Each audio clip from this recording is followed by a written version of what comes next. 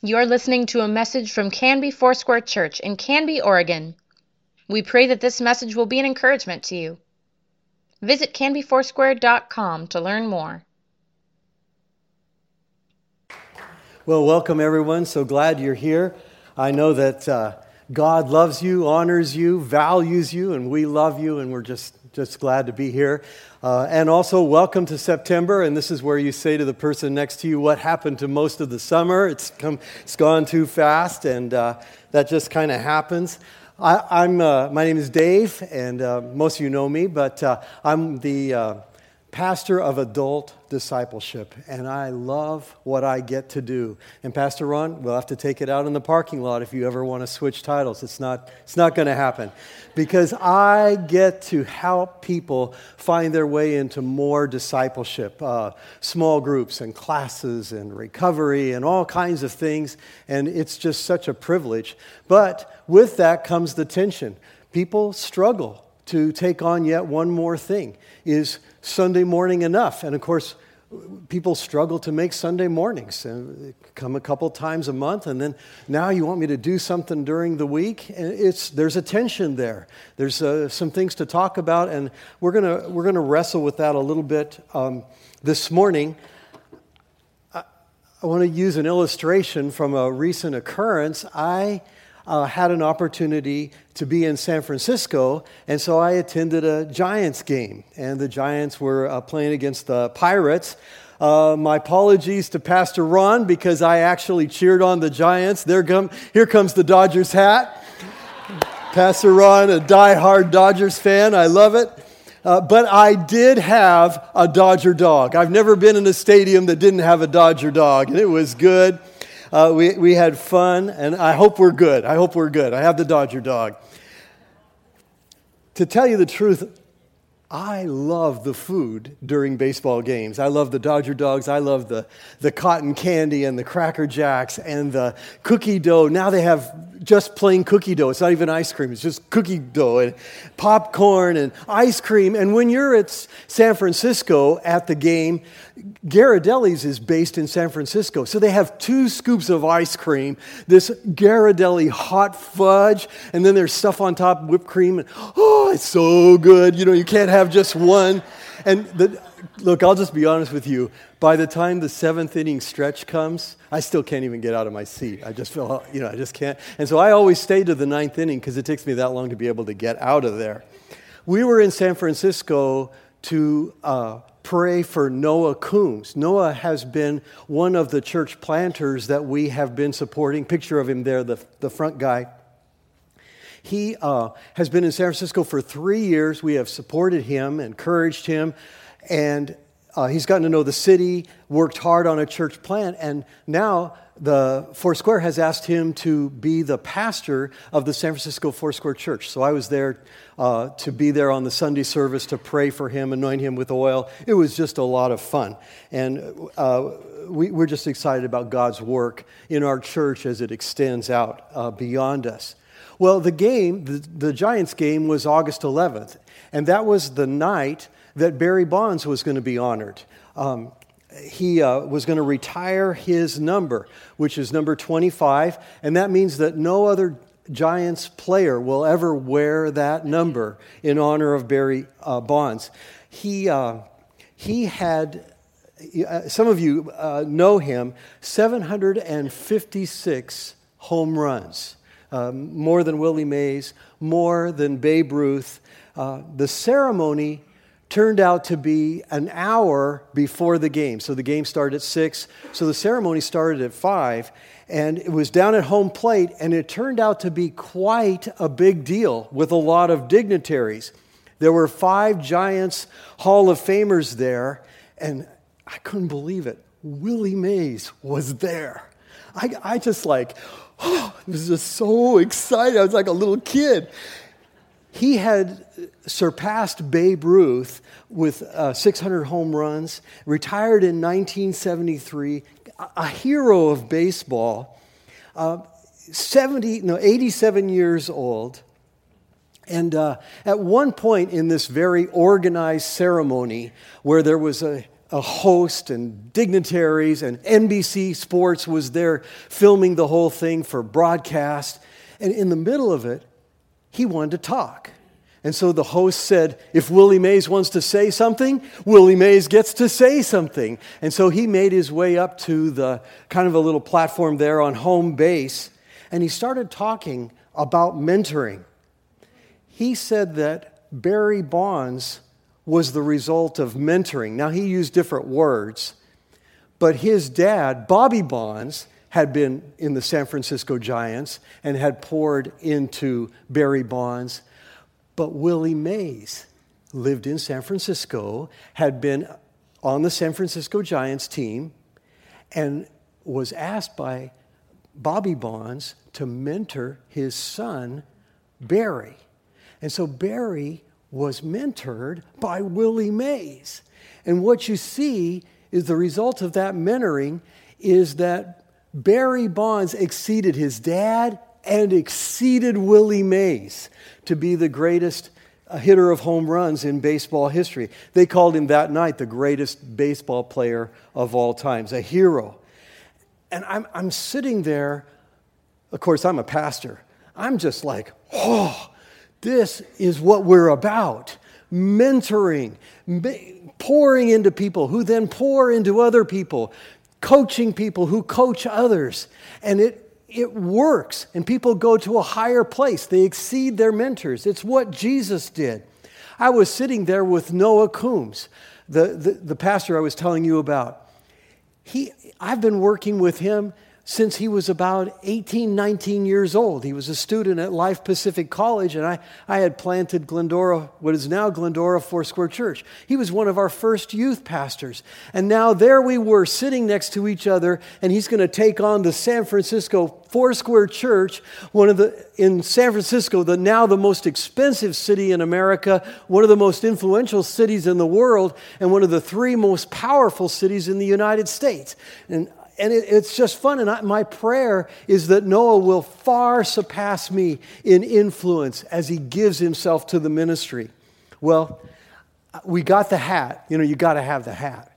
It's got the number 25 in commemorating Barry Bonds. But I wear the hat because it reminds me of mentoring, of pouring into somebody who pours into somebody and each one exceeds the one before. And that's how we change the world. That's what we do. Well, that night, the Giants played the Pirates, and the Pirates won. So, but I will say, the food was great. Jesus did it this way. He mentored, he coached, he discipled. And those men went on. One of them failed. That happens. But the 11 went on, and they were the leaders of the early church. Jesus stated to the disciples right after the resurrection, "As the Father has sent me, so I am sending you." And this applies to us here this morning. God has sent us to do it Jesus' way, to have Jesus' results.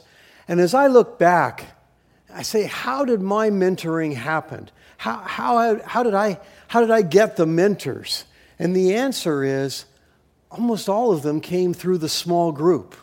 The small group is highly valued for me because it's God's way of making things happen.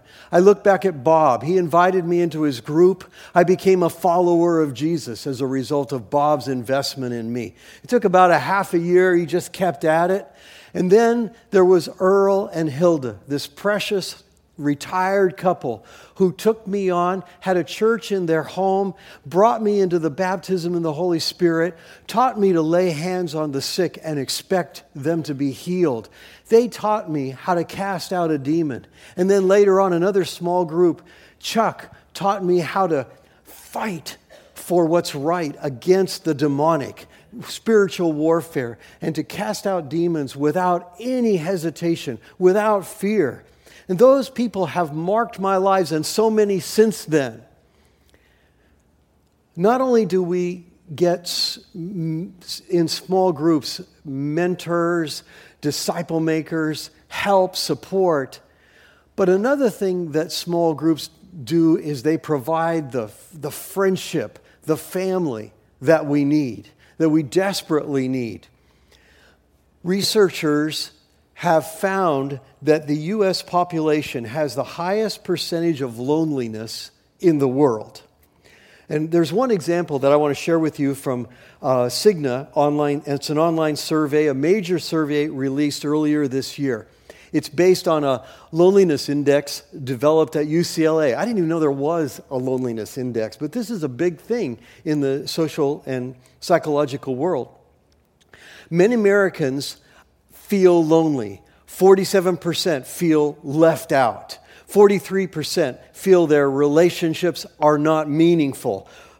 43% feel isolated from others. 27% rarely or never feel there are people who really understand them. 20% rarely or never feel close to people. This is very sad. And I think you know some people who are lonely. There's people all around, but they're lonely, they're disconnected. It's surprising as well that the study found that Generation Z, the upcoming generation, and the millennials, the younger generations, are lonelier than the elderly. I didn't expect this. The younger are lonelier than the older. One scale of 20 to 80, indicating social isolation, said that Generation Z had a loneliness score of about 48, whereas 72 and older had a score of 39. The study also notes that loneliness has the same effect on mortality as smoking 15 cigarettes a day. Just that stress, that heartache. Why is this? Why do we have this loneliness problem? Perhaps one of the reasons, and this is being pointed to in the research, is that social media isn't doing what we thought it would do. We thought Facebook and Instagram and Twitter would connect people better, that we would understand and know each other better. But it isn't happening. My Facebook says that I have 1,627 friends. And I'll tell you, all but about 5 or 10 of them have asked me to be their friend. You know how you do that on Facebook. I've gone out and asked about 5 or 10 people to be sure and be friends on my Facebook. I don't have 1,600 friends. So I think, what is this friend thing? How do you define friendship? Well, I'm a simple guy. So years ago, I began to see that a friend is somebody who will visit you when you're in the hospital. Now, there's some breakdowns to that definition, I know, and it doesn't work for everything, but it cuts out all the fair weather friends. You know what a fair weather friend is. They're there when the weather's good. When the weather's bad, they're not there. So it's that kind of thing. And I've seen that social media is good, but it's also deceptive. It hasn't contributed to the depth of friendship or intimacy that we need. And for some, it's really been a distraction. A health science professor at one university states, I have students who tell me they have 500 friends, but when they're in need, there's no one. In your message notes, there's a question there for you. You can write in there. Do you sometimes feel disconnected and even isolated? Does Jesus have an answer for this? For how to get those mentors that we need to go to the next level, to go to the next place? Does Jesus have answers for us in our loneliness or in our isolation, in our need for friendship? And the answer is so much yes. He has provided the church community, and especially the smaller community, the small groups. We just use the brown paper bag term, small group. But it's just these small communities, the actual church that God uses to provide the mentoring and the and the friendship in the midst of our disconnected, isolated, busy, lonely, anxious day. And I'm so thankful for the leaders of our groups here that give so much of themselves to make this possible, these small groups possible. And I feel in my heart this morning a fierce urgency to be sure that we understand that we need to grow with others, that we rarely grow well alone. There are some introverts who grow best alone, but those are few. Most of us, almost all of us, grow best with others. I want to ask you to turn with me to Acts chapter 2. Acts chapter 2, Matthew, Mark, Luke, John, Acts, in the early part of the New Testament. If you don't have a Bible, there are some underneath the chairs there. Grab one. And if you've got your device, get that open. Acts chapter 2. I'm kind of a Acts guy. I teach the book of Acts at Canby Bible College. I love it. And I love the book of Acts because I have seen that when you do it the Acts way, you get the Acts results. And so when I look at this, I'm saying, okay, here we go. We're going to do this. Acts chapter 1, Jesus has left the earth and has turned over the ministry to the disciples. Acts chapter 2, the Holy Spirit has come as Jesus had promised. There's a baptism in the Holy Spirit.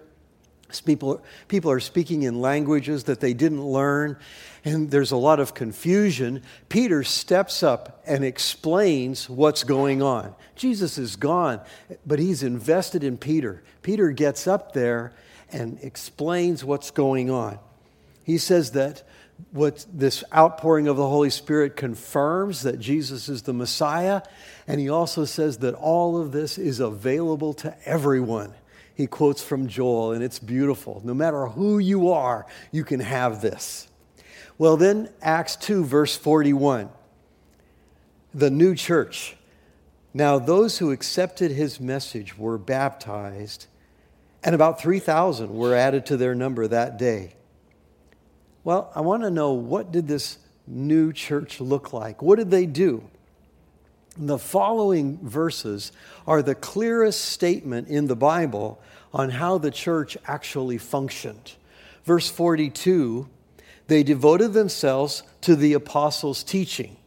Later, that would be the true teachings about Jesus, and for us, it's the biblical teachings.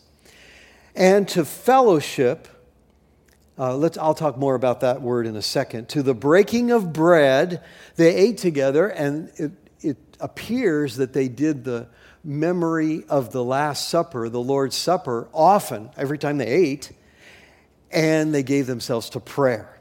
Now, this word fellowship is an interesting word. It comes from the Greek word koinonia, which many of you have heard before. In some churches, they have koinonia groups, indicating this idea of community, of Christ-focused community. But for us, this word fellowship is not actually very helpful. If you Google the word fellowship, only churches come up using that word. You hardly see it in regular usage. You know, English words come and go. You know that. Hot is cold and cold is hot, and we don't know who's what. It's that way. Let me just give you an example with this word fellowship. I don't refer to Pastor Ron as a good fellow, do I? I mean, that's just gone.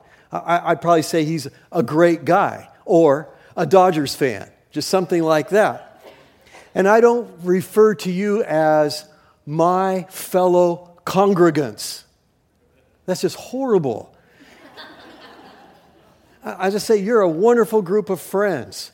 Or, since I lived in the South for a few years, y'all.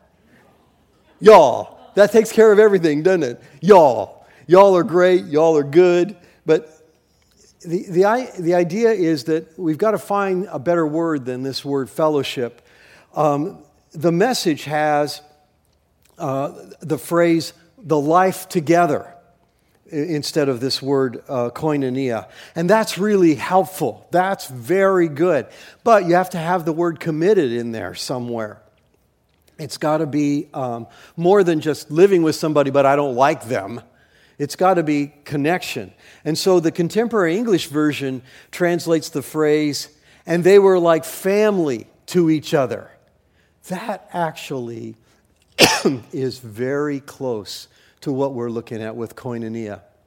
And we know that the family is the number one metaphor for the church in the New Testament. There's more references to father and brother and sister and so on than any other way of understanding relationships in the church.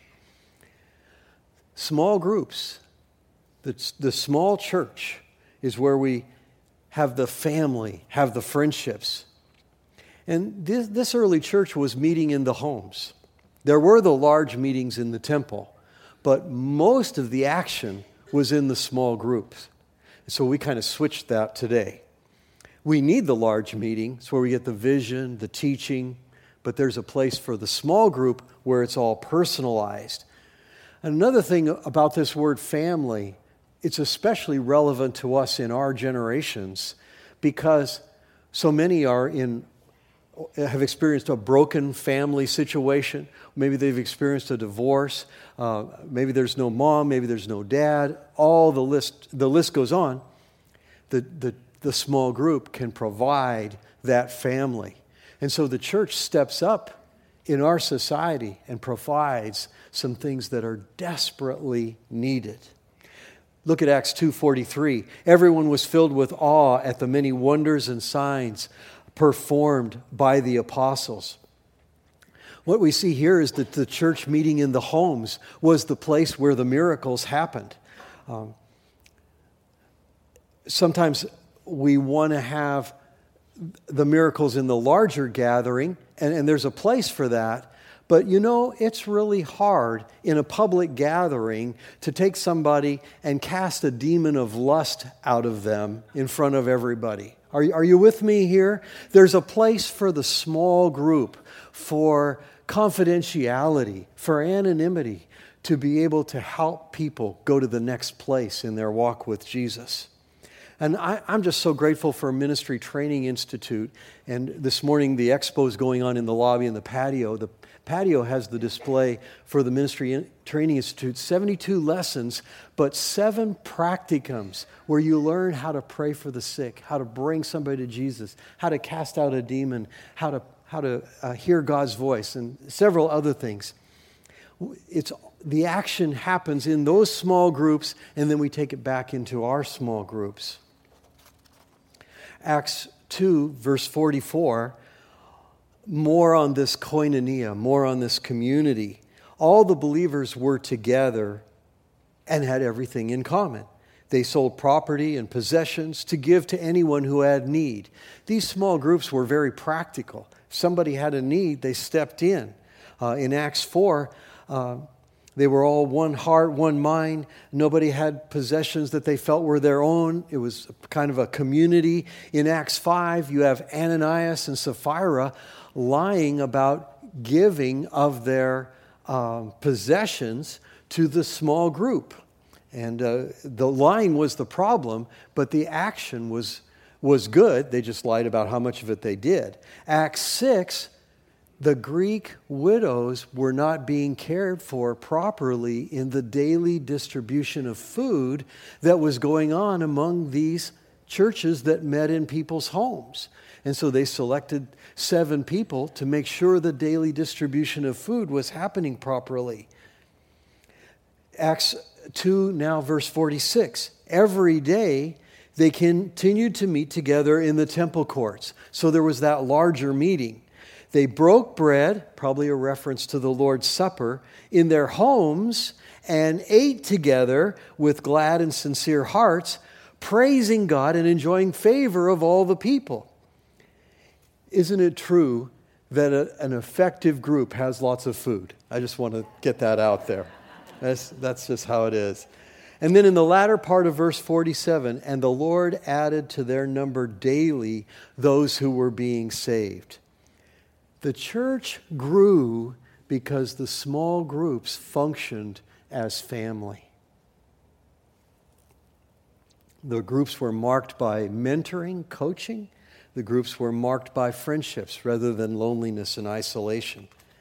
There were people there that are going to come to the hospital when you need somebody. In your message notes at the very top, there's a statement.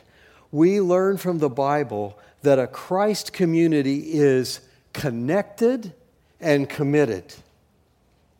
A Jesus-focused community is connected and committed.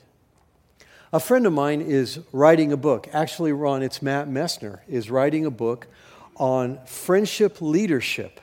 And I'm intrigued by this word friendship. I want to understand it because I want to be a good friend. I want to have good friends, and I want to help people with this friendship thing because we can't do it alone. We don't want to do it alone. And so I've given this some thought, and I have some qualities of a deep friendship, a family-like friendship. One, there's empathy, a deep level of care where we walk in the other person's shoes. There's trust, and that trust is a mutual trust. And what I found is there's no relationship without trust. There's authenticity. I have a friend, sort of a mentoring, kind of a coaching relationship in another city. And he said, Dave, we can go with honest, more honest, or most honest. And I said, well, I think I want to do most honest. He said, yeah, me too. I said, I'm scared. He said, yeah, me too. And so we do most honest. We talk weekly when we can. That authenticity, it makes such a difference, and it allows for growth that'll never happen otherwise. There's loyalty, which is the opposite of that fair weather friend. There's loyalty in the deep friendship that sticks with you. There's listening. I'm going to try that one sometime. No, just kidding. The non-judgmental attitude, where you come as you are. You're you, and you're accepted that way. There's understanding. The person gets it. The person gets you. Excuse me. And there's laughter. There's laughter because the Dodgers do win some games. That's supposed to be funny. Hey, the Giants, I don't know what they're anyway. These are qualities of a Christ community. Currently, I attend a group on Saturday mornings.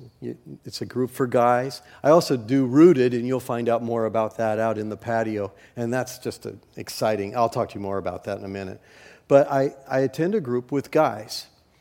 And Saturday mornings are valuable to me, but I use that time because I need to walk together with other guys. Frank Despain leads the group, and we go through the book of Romans. You know, Larry talks about his walk with God, and I'm mentored by his spirituality. And I want to know God from the perspective that he knows God.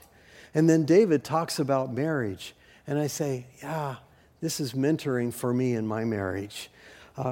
Terry talks about persevering. And I'm going, yeah, it's mentoring me in this area of keep at it, keep going, no matter what. And Frank, he's the one who visits in the hospital. So when Matthew, my older son, had a concussion and ended up at OHSU, Frank was there. Some other friends were there. Some friends couldn't make it, but he was there. And recently I was in emergency, and I texted him for prayer because these are the guys who pray for me. They love me. I love that. I'm grateful for that. And he wanted to come and visit me. I'm just in emergency. I'm not going to die. My life is not ending. You know, I just need some help with, a pull strain. And he said, he's texting me, "Are you alone?" And I thought, I'll tell him that I'm with. I'll just say no because I'm with Jesus. So I said. He said, "Are you alone?" I said, "No." And so he didn't have to come. I didn't want him to take time off. I didn't want him to have to take time off of work, and so I've confessed my sins to him. But in the small group, we encounter God and His love in ways that we otherwise wouldn't. We need each other. In your message notes, the question of the morning: in what ways could you take advantage of opportunities to connect and grow as you follow Jesus? At Canby Foursquare, there's many groups, and I'm so thankful for the leaders of the different groups. You have a next pamphlet that was given to you at the door as you came in. How do you like the new look? Pretty cool, huh? Kaylee did a great job. You'll see on the inside that there's different groups that are listed. They're in categories. It's kind of easy to use. It answers the question, to some degree, what is the next step God has for you, where it has to do with some kind of group here at Canby Foursquare. And what it does is it points the way to the website, because the website has all the details and stuff. But this kind of just points the way. And this is not only helpful for you, but feel free to pick this up anytime to help friends, people who are new with us, to find their way and to take the next step toward the website and to find out what's going on. This morning, we've got the expo as well in the lobby and patio, and it's a place where representatives of some of the classes and groups are available to talk to you about what's going on in their area of the church, or will help you find another group that fits you and fits your needs. We kind of have things divided up into four communities. We've got groups, classes, serve, and recovery. And you'll find those in the two different locations. And I just invite you to take a look at what's going on. Maybe you're looking for a group or a class or recovery or a serving opportunity, or you may be thinking about somebody else and trying to help them find their way into something that fits them. So take advantage of that, because we're here for people to grow. We don't do stuckness. We want people to grow. We want people to take the next steps. And another thing that we're talking more and more about behind the scenes, and you'll hear more about it, is just starting small, simple groups everywhere. You can call it coffee groups, call it whatever you want. Just people gathering one or two others at 7 a.m. or in the afternoon at the playground or wherever it is, and sharing life together. And sometimes that smaller 2 or 3 is easier to manage in our busy, distracted day. So we're encouraging people to start groups of all kinds. We make it easy here at our church to start groups, and then just to keep it simple. Sometimes people say, I don't know where to start. You've got this big, thick next pamphlet and all that website. I don't know what to do. That's where we have Rooted. Rooted is an introductory class that points the way to some of the other opportunities here in the church. And it kind of is an introduction, and it's also a great way to grow your foundation deeper in your walk with Jesus. Each week is a response to devotions you have during the week, and the devotions are guided. It's actually really a lot of fun, and I do that class with great joy. Would you stand with me, please, and let's pray. So many more groups to talk about, but I'm going to let you do your exploring and have fun talking with some of the leaders.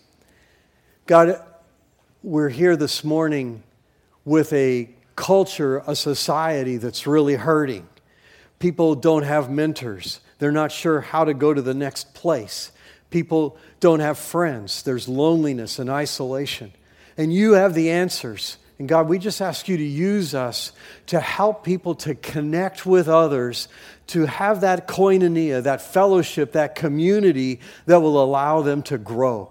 God, we want people to be more like Jesus and to do the works of Jesus. We are desirous to see your name glorified far more in our community and beyond. We are available to you. God, help each of us to be in a group that fits us, and help us to be people who help others get into those discipleship opportunities, those small groups, the serve opportunities, recovery, whatever it is, so that they can grow. God, we're yours. We look forward to what you're going to do in our lives. In Jesus' name, amen. Thank you for listening. Please let us know if you have questions or would like us to pray with you. You can contact the church office most weekdays at 503-266-4444 and anytime through canbyfoursquare.com.